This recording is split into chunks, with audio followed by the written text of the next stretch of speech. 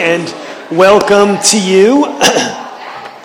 My name is Mike Bartlett, one of the pastors here. If you are new, we would love to get to know you. We have these little Connect cards in the back you could fill out, and love to get your contact info, get to hear a little bit more of your story, buy you coffee. Would love to hang out. It'd be great to meet you. And we are in the middle of a busy fall season here. The weather is turning nice and crisp and cool.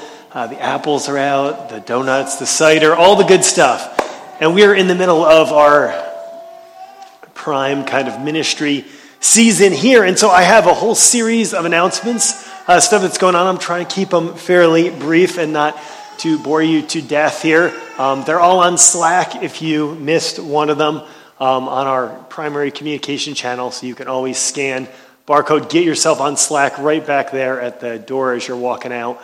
But a couple things. Membership class today. If you are new and if you're kind of kicking the tires here at Redemption City, seeing if this is the place for you, you should come check us out. We're doing a membership class today. We'll have lunch right after the gathering, and so you can come. No registration required. I think we'll have enough food. Fingers crossed here. But come. Hang out with us, that'd be great. Even if you just come for the first session, that would give you a little bit of an overview of what we're doing here at the church. So, membership class today, right after the gathering. This upcoming weekend, we have a men's retreat going on Friday and Saturday. And so if you haven't registered, I think there's still some slots available. You might be sleeping in a tent. I don't know. But you may be outside. But men's retreat, great time for the guys to be hanging out together as well. And then there is a parent equipping and commissioning going on in a couple of weeks here. October 16th and 23rd here at Redemption City Church. We have a ton of kids, you might notice, as they're all wandering downstairs. And we love all the children in our church. And so a lot of churches do a baby dedication. At Redemption City, we do a parent equipping. We think the parents are the primary people that are going to be entrusted with these young souls. And so we want to spend some time equipping them. We're going to jump on Sunday night, October 16th, for a quick Zoom talk to give you, as parents, resources. So put the kids to bed, and then we will give you an hour of time to throw out some of the best resources we have and we can put into your hands, and for you to ask any questions you have about parenting. We want to kind of enter into a partnership with you. And for those that go through that process, that parent equipping, we're going to be then commissioning them on the next Sunday morning here in our gathering, praying for the parents, praying for the kids, that God would be working mightily in their lives. So parent equipping, commissioning coming up. So yeah, stay tuned to Slack for more information on that. And then I think last one I got on here is third quarter numbers. It's October. Believe it or not, this is totally shocking. We're already into the month of October, but wanted to give you the quick third quarter numbers, big picture view here. Our year-to-date budget, what we should have brought in at this point is $190,500. Our year-to-date actual giving is $168,243, and our year-to-date actual spending is $182,000. A few things to notice about that number. We set an ambitious budget this year because we really wanted to see our church grow, both from having a new facility, buying this building, and bringing on some extra staff to support the work of the church. So we set an ambitious goal for our small little body, and the good news is we have had record giving so far. We have the biggest giving year we have ever had to date. So thank you for your incredible generosity. It's just really cool to see the church step up to that. But you notice we still have a little bit of a shortfall, and going into that final quarter, usually where we have our biggest giving in the year. So that's usually a good thing and a good encouragement. Just encourage you, if you found Call This Church home. I appreciate the ministry here. Great opportunities to help us meet those budget goals by the end of the year. And so you can kind of see both the yearly breakdown and then the monthly to where we're at. Just a little gap there to close by the end of the year and pray away, but hit those targets. But wanted to put those before you as our church family, and I will close right there with the end of those announcements. And I'm going to have our scripture reader come on. Thank you, Janie. It is so good to be here this morning and so exciting to be studying the life of Jesus in Mark's Gospel in a series we are calling amazed by Jesus. I hope as we have been walking through this series so far, you have had moments just where you're like, man, Jesus is amazing. Just struck by the life he lived, the way he interacted with people, his deep compassion, so many things for us to see and enjoy in the life of Jesus. And one of the things Mark loves to do in his gospel is capture people's colorful responses to Jesus, right? From those moments of awe and wonder to the more, darker pictures here. This morning in our text, we get to, Mark is going to give us a picture of Jesus being rejected by his own family, his relatives, and his hometown. Mark gives us the full breadth of responses to Jesus. And so this is one of those stories where we're going to see rejection by his own family. We also see in the next section his disciples respond beautifully and step out in faith, and we see them going out in power. And so we have these two scenes here, two responses to Jesus side by side. 1 through 6, Jesus' rejection, and then 7 through 13, this beautiful picture of Jesus' disciples going out to do the work Jesus has called them to do. And so Mark sets these stories side by side for us. Why is he doing that? What I want to suggest to you for this morning, that the big idea in this text, in these 13 verses, is that Jesus' rejection in his hometown prepares his disciples for Jesus' departure. This moment in Jesus' ministry when he is rejected by those who know him closely is what sets the disciples and prepares them for Jesus' departure, to be the people God is going to call them to be. And so I pray this morning that as we read this text, we too would feel and sense our opportunity to be a part of what Jesus is doing in the world, to be like Jesus' disciples sent out on the mission that he's called us to. And so, let's start with some prayer this morning. Father, pray this morning that you would very much meet us in the midst of this text as we deal with the weighty subject of Jesus' rejection by his own friends, his own family, his own hometown. Father, would you help us would you minister to the deep wounds that we carry, the wounds we feel, God, as we maybe think and reflect on the rejection maybe some of us have experienced in our own lives, how confusing and disorienting rejection could be. God, would you help us to see Jesus this morning with his beautiful response to the rejection that he experiences, the way he lives out his life before us on display. God, would you rivet our eyes on him? Would we be amazed and astonished by his grace and his mercy and his kindness, and the way he turns this rejection into an opportunity for the mission of Jesus to move forward in the world. So would you meet us this morning? Would you come by the power of your Holy Spirit and speak to your people through your word? Pray it all in Jesus' name. Amen.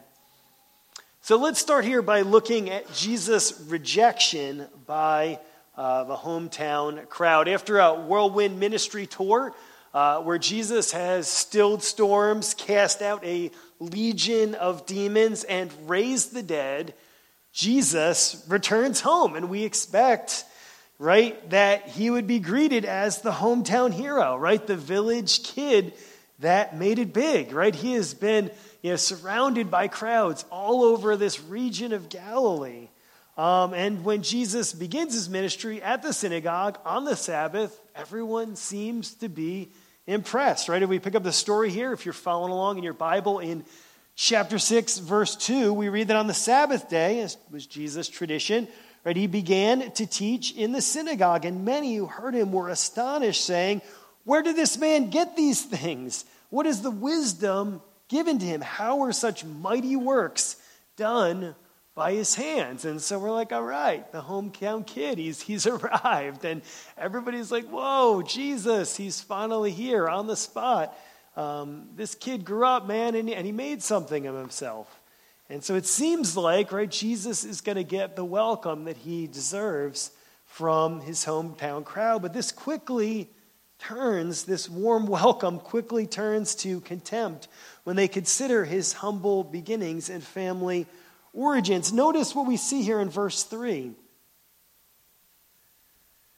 Is not this the carpenter, the son of Mary and the brother of James and Joseph and Judas and Simon? And are not his sisters among us? And they took offense at him.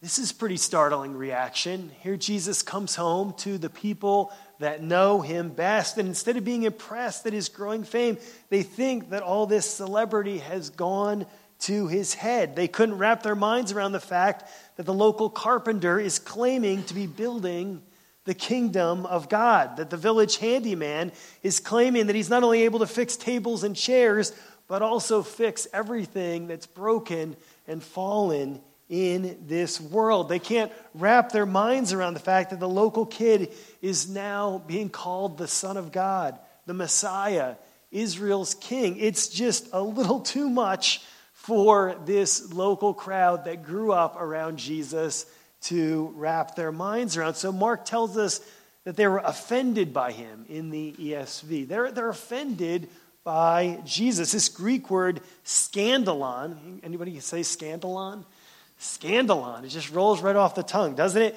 It literally means a stumbling block, right? Something you would trip over. They see Jesus, and, because of their relationship with them, because of their familiarity with him, because they grew up with him, they just trip over him. And Mark uses this word throughout his gospel 8 times in his gospel of people's negative reactions to Jesus. Jesus becomes a stumbling block, something about him. And in this case, right, it's just the fact that this community knows him. They're familiar with him. They think they understand who he is. And so they find that they are stumbling over Jesus. They're tripping over Jesus and his audacious claims, the word, the good news that's spreading around about him all throughout the community. And not only is the hometown crowd, but his own relatives and family seem to be saying the same thing. Isn't it interesting? They say, hey, we've got his brothers here.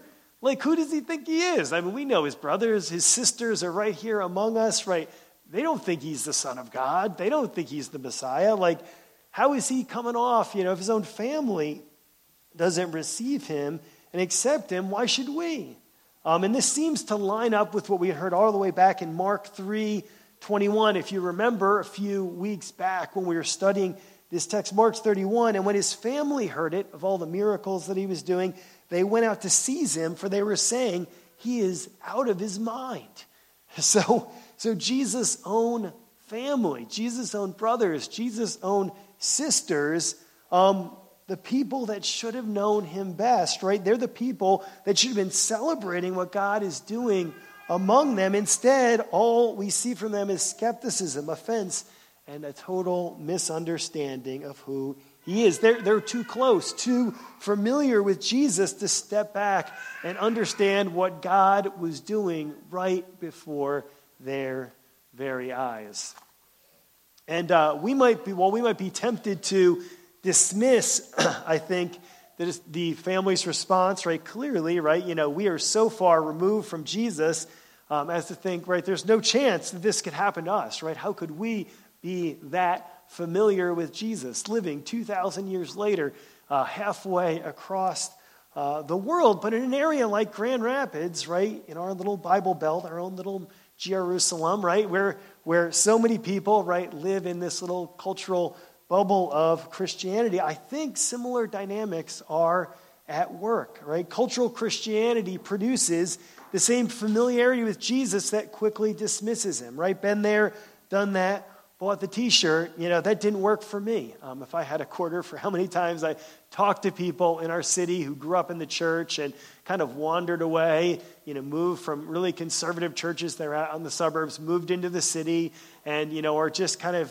in that, very common deconstruction quest. Right now, for so many of them, right, it was this familiarity with a Jesus that really wasn't that impressive or really wasn't that much worthy of worship. And people are constantly, right, moving away, walking away from a Jesus they think they understood, but maybe really haven't come to grasp. The author Dallas Willard says it this way in The Divine Conspiracy. He He says the major problem with the invitation now is precisely overfamiliarity. Familiarity breeds unfamiliarity, unsuspected unfamiliarity, and then contempt. People think they've heard the invitation. They think they've accepted it or rejected it, but they have not. The difficulty is to hear it at all. And so Mark's authoritative account of the life of Jesus gives us a beautiful opportunity to hear that invitation afresh today and build our lives, as we already sung this morning, on the real Jesus, on the true Jesus. But we've got to stop for a minute and pause, right? If maybe, showing up to Sunday morning here, and you guys all look great, you came dressed in your Sunday best, and you're doing your Jesus thing, and you showed up faithfully, congratulations, you're here, but that we would just kind of go through the motions, that Jesus, of course, and then we get back to football or whatever the next thing on your schedule or agenda that you're already starting to think about in your mind, just wandering a little bit, like, what is the pastor talking about? What do I got on my schedule for Monday morning? Like, we get this familiarity, right, with Jesus, and we just go, check that box and move forward. This story is a deep warning, deep caution, not to get too comfortable with Jesus, not to get too familiar with Jesus, not to think we know who the real Jesus is, because we could totally miss out on the life he has for us, right? If we simply settle for maybe the merest veneer of Christianity, just a cultural Christianity that is devoid of the power and majesty and beauty of Jesus. So in this first scene, Mark helps us explore the problem of overfamiliarity with Jesus and also how Jesus faced rejection. I think this is a powerful thing. I don't know about you, but rejection, man, is something that's really hard. Think about the moments of maybe rejection in your own life, whether those are, rejection for a sports team or a club or a career or a raise or maybe in a dating relationship. I was thinking about sharing a few humorous stories on that line, but I'll spare you my not very interesting. But we all have stories of rejection, but maybe the deepest rejection wounds that we feel, right, are rejection by our own family, right? People that are, and that's what Jesus is facing today, a kind of rejection from the people that he grew up with, right? His own brothers, his own sisters, his own friends, his own relatives, the people in the community. I don't know how you deal with rejection, but people often deal with rejection like in a lot of ways, right? Anger being a primary one, right? Withdrawal, I'm getting out of here, I'm checking out. Maybe renewed attempts to impress those who rejected them, right? We all respond to rejection maybe in slightly different ways. Maybe my favorite comes from a galaxy far, far away here. I have a little slide here with Darth Vader here. I'm going to pull up here. This is maybe how I would respond to rejection. I find your lack of faith disturbing. And then maybe start to kind of do a little chokehold or something on that. Like, come on, guys. Like, this is the hometown here. Like, and this is their response to Jesus. And yet Jesus is got a very interesting response to their rejection, right? He's not angry. He's not frustrated. He doesn't throw over any tables here. What we see from Jesus is typically to Jesus a beautiful and refreshing response that I hope will be encouraging to you as we think about the rejection and the pain that we face and deal with in our own lives in some of the most painful and sensitive places. Notice what Jesus says in verse 4. And Jesus said to them, a prophet is not without honor except in his hometown and among his relatives and his own household. And he could do no mighty works there except that he laid his hands on a few sick people and healed them. And he marveled because of their unbelief, and he went about among the villages teaching. This is Jesus' response to rejection is so interesting to me. Everything about Jesus, we just need to have eyes to see and to reflect on who Jesus is and his incredible response to what must have been one of the most painful, deeply wounding experiences in his own life as a human being walking through rejection, right? And what does Jesus do? He quotes a common proverb, right? A prophet is not without honor except in his hometown and among his own relatives and his own household. This is a saying that was common in the Greco-Roman world, in the Jewish community as well. It just become kind of proverbial knowledge at this point. And what Jesus is saying, he's recognizing that people don't always want to hear the truth. They don't always want to hear a word from God, right? And this is what a prophet does, right? They bring a word from the Lord. They bring truth to bear on an audience, and they don't want to hear it, especially from someone they don't think has any business claiming this kind of authority, right? That Jesus is bringing to them a word from the Lord, a word for them to wrestle with and squirm with and really have to deal with. But Jesus, like any good prophet, right, he's calling his hometown to repentance, to return to God with their whole hearts. He wants to welcome this hometown crowd home, but they aren't having any of it, right? I mean, how heartbreaking this must have been for Jesus, who grew up among these people, who loved these people, who had served these people, and wants to see the kingdom of God come home in their lives, and they're just having none of it. Isn't it amazing sometimes how the hometown crowd can be the hardest crowd? Maybe you know in your own life, your own family, right, your own relationships, those friendships maybe are the hardest relationships that you have to walk through because they know you. They know your background, they know your history, and they can discount everything you have to say. But instead of being angry at their rejection of him, going Darth Vader on them all, he marvels at their lack of faith. And I don't know how long I spent this week just thinking, what does that even mean? Jesus marveled at their lack of faith, right? These are the people that know him best, but because they're going to miss out on his mighty works. I think Jesus is he's just astonished. Like, you guys know me so well. You've seen my life. You've seen my background. You've seen me launch out on these works. You've heard the stories. Stilling storms, raising the dead, casting out demons, and you guys are going to miss out on what I'm doing. The people that know me best, that love me the best, are going to be the people that miss out. I think Jesus is just flabbergasted. He's saddened. He's devastated that the people that he wanted, I'm assuming, right, the people he loved the most, wanted the most to experience the power of the kingdom break through in their lives, to experience his mighty works, to see God's kingdom advancing, God's work on the move. These are the very people whose hearts are so hardened that it says Jesus could do no mighty work among them. Not that Jesus was lacking the power, but he wasn't there to do some razzle-dazzle magic show. His miracles were there to demonstrate his identity. And where you have people whose hearts are just so hardened to the gospel that he's preaching, right? The miracles mean nothing and do nothing. And so Jesus just lays his hands on a few sick people and heals them. But it's a massive disappointment. Here he is going home to Nazareth, to his hometown, amongst his own friends and relatives and family. And nothing comes of it. I don't know about you, but I don't take rejection well. Any of you guys like rejection out there?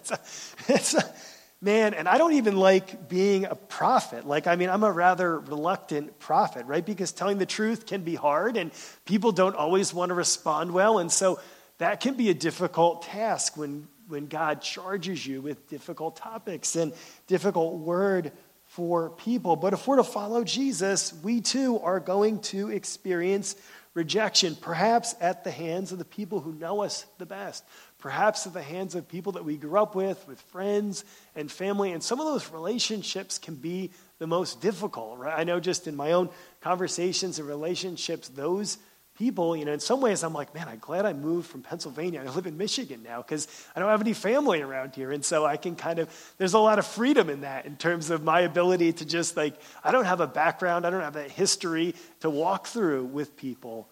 But I know many of you have that burden. You're walking alongside of friends and family. And even if you aren't like me, walking alongside of them right here in Grand Rapids, right? Maybe all over the world, a difficult relationship back home or wherever your family has spread off to. But this is one of the areas where I just want to look more like Jesus in my life rather than being frustrated and irritated by people's lack of faith, to be astonished, to be sad, and to marvel, right? That people don't want to be a part of what Jesus is doing in the world, don't want to be a part of his story, to have more curiosity than animosity towards those that struggle with the message of the gospel, right? That's Jesus' ministry here. I mean, he does not call down fire from heaven on this city as his disciples try to do in another story that we'll get to at some point along the way here. But Jesus is just so gentle with the people in his life and his ministry. And I love just his beautiful heart for those that are close. I want to see that be more part of my character, part of the life of our church, that we would look more like Jesus in our interactions with those that really struggle with Jesus or have an over-familiarity with Jesus or just kind of, phoning it in every week, that we have a sympathy for those people in our community that need to be awakened to who Jesus is. Jesus' rejection in Nazareth, far from setting his ministry back, sets up the next phase in Jesus' discipleship strategy. Jesus is already preparing his disciples for his departure, right? And so this rejection for Jesus is no great surprise, right? He knows where this is going. And so he takes this teachable moment to send the disciples out. He's like, I'm not going to be here forever, guys. You're going to have to get out and do the ministry and learn how to do it on your own. And so we see in these next verses here, verses 7 through 13, we pick up the story here. And he called the 12 and began to send them out 2 by 2 and gave them authority over the unclean spirits. He charged them to take nothing for their journey except a staff, no bread, no bag, no money in their belts, but to wear sandals and not put on 2 tunics. And he said to them, wherever you enter a house, stay there until you depart from there. If any place will not receive you and will not listen to you, when you leave, shake off the dust that is on your feet as a testimony against them. So they went out and proclaimed that people should repent. And they cast out many demons and anointed with oil many who were sick and healed them. In chapters 1 through 5, Jesus has been the one teaching. He's been the one performing miracles. He's been the one casting out demons. But here in chapter 6, Jesus sends out the 12 to do what? Right? Essentially the same thing, right? He's saying, all right, guys, you ready? It's time for you to get out there and start preaching the message of the kingdom, calling people to repentance, engaging in spiritual warfare, healing the sick. They're going to do what Jesus is doing. Does that make you nervous at all? Think it should. It should, because that's what Jesus is doing with his disciples. This is a discipleship boot camp. This is like a short-term missions trip. Jesus is sending these guys out to go, okay, you've been hearing me talk. You've been hearing me do the thing, doing the cool stuff. But now, guess what? You guys are here. That'd be like me saying, next week, you guys are up for preaching. Who wants to be up here next week? Delivering the sermon here, calling people to repentance. Right? Jesus is turning the tables in a pretty radical way on his disciples. This is the next step in the training process, right? He gives them clear instructions and then sends them out in pairs, and then they're on their own. They're going to go do ministry on behalf of Jesus. They're going to do what he was doing. And of course, they don't do it alone. He gives them his authority, right? They don't get to do this on their own authority. He sends their authority, his authority, to engage in spiritual warfare, right? To heal and the sick and to preach this beautiful message. I love it. He tells them to travel lightly. Take none of the extra provisions, to just go, accept the hospitality people give you, and then come back. So this is a short-term mission trip. There are some people that have tried in ministry to keep these instructions today to the letter, and that would be incredibly difficult and foolish and not the point of what Jesus is doing. Jesus is giving a very short-term, like I said, this is short-term. This is not a long-term mission trip, okay? You might need to raise some support if you're going to go to another country for a long period of time. Like you might actually need to take some clothes with you and pack some suitcases and some books, hopefully, if you're going to go. But like this is a short-term trip where they're going to be sent out radically to depend on Jesus, to receive the hospitality that they're given from the people around them. So they don't need food, they don't need extra clothes, they don't need lodging, any of those things. They're just to go out and do ministry, and if there's demonic opposition, cast it out. If people are sick, heal them. But their primary ministry is to carry on the teaching ministry of Jesus, to preach about the kingdom of God and call people to repentance. Following Jesus means not only believing in him, but doing what he taught them to actually do, right? And this rejection in Nazareth proves an opportune time to release the disciples to do ministry with the recognition that he's not always going to be there with them. They're going to have to learn to do his work out there as his disciples on the field. And he does mercifully send them with another person. And so they've got some support, they've got some encouragement, they have some fellowship out there in the field along with them. But this is brilliant. This is classic Jesus, right? Yeah, and this is how all kinds of learning happens, right? If you're a parent, like, you don't just tell your kids, today I would like you to do all of your chores, wash all the dishes, clean your room, maybe mow the lawn for me, and then just sit down on your big lazy bear and turn the football game on, right? That's not how discipleship happens. Wouldn't it be great, parents? Can I get an amen? If you could just tell your kids, here's what you need to do, here's the list, and then watch them go. No, you have to send them out to do the work for themselves, and then watch them try to figure it out on their own, try things. You got to correct them, you got to instruct them, you got to say, man, maybe you could have done this a little bit better, right? But there's a process where they have to do it. They have to be immersed. And this is the same with parenting. It's the same with learning a trade. Like, you could go to school all day, to fix houses and fix cars, but until you actually get out there and actually do the work, right, you're not going to trust the surgeon, right, who has never actually operated on a body. Hey, I got 4 years of medical school in here, but I've never actually done this surgical thing. Do you want to be the guinea pig? No, you actually have to do it. And that's what Jesus is saying. To be disciples, to be real followers, genuine followers of Jesus, you have to actually get out there and do the work. You have to actually call people to repentance, right? To come home to God and to repent of the silly things that are distracting them in their lives, the unhealthy things that are currently holding them back. You have to be able to engage in spiritual warfare. You have to be able to recognize that our struggle is not against flesh and blood, it's against these spiritual authorities. You're going to be ready for that. You're going to be ready to care for and heal the sick. This is exactly what Jesus is calling us to do. So, great question here. When was the last time you stepped out in faith as a disciple of Jesus to be about his work? When was the last time you were like, yeah, I went out and did that? Maybe you didn't necessarily go out here on a little mission like the disciples. Could have been a short-term missions trip, maybe. Could have been something like that. Could have been a church activity. Could have been a neighbor or a friend where you stepped out and were able to minister the hope of the gospel to them, maybe a coworker in a difficult place or position. But if we're not doing the thing, right, if we're not actually engaged with the work of Jesus, we're not real disciples. And so Jesus is pushing us out, calling us out. It was really fun, quick testimony this week. It was really fun. Our church has been trying to do this laundry ministry here for the last couple months. We've raised all this ton of money. We put all these washers and dryers down in the basement because we were like, we just want to welcome the neighborhood in.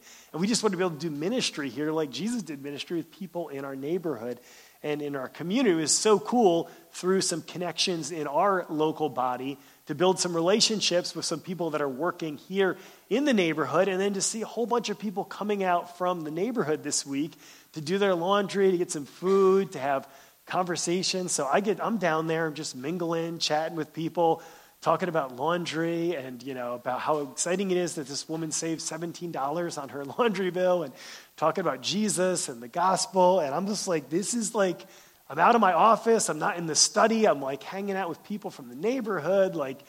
This is so exciting and so cool to see the work happening here and just be a part of what God is doing in the world. So props to Jamie and the team there working some of those things together. But what is it for you? Are there opportunities you've been able to be a part of Jesus' work this week here? And so give you some time to reflect and think, because Jesus didn't just call us to be disciples, to show up in church on Sunday, just listen to sermons, but to be a part of that work too. So use your imagination as you think about what that could look like in our context today as a church, as we send people out, support people, pray for people in so many different venues, so many different careers and callings, opportunities, so many people at home with kids, so many beautiful opportunities to be a part of that great work of discipleship. This here, folks, is like the huddle, right? This is not the game, right? We're huddling together as a church family, but the game is out there, right? It's out there in the world as we are sent out by Jesus into the world. We gather on Sundays, right, to be encouraged in the gospel, to be reminded of the gospel, to celebrate the gospel, but the beauty of the gospel always has this centripetal motion. It sends us out into the world with the beautiful hope of Jesus. And so Jesus' rejection in Nazareth may seem like an anomaly among all the amazing things that he's doing around Galilee. If you've been following the text, you'd be like, wait a minute, Jesus getting rejected? Like, this is the most ridiculous thing I have ever heard. But it foreshadows something far more sinister, right? His ultimate rejection by the people. You see, early in Jesus' ministry, things are looking good, right? Vast crowds have been following him. Incredible miracles have characterized his work. Only the religious establishment and his own family and hometown seem to be opposed to him, right? It seems like Jesus is going to carry the day. His ministry is going to sweep across the country, and the kingdom of God is going to be ushered in power. The Romans are going to be cast off, and God's kingdom ushered in.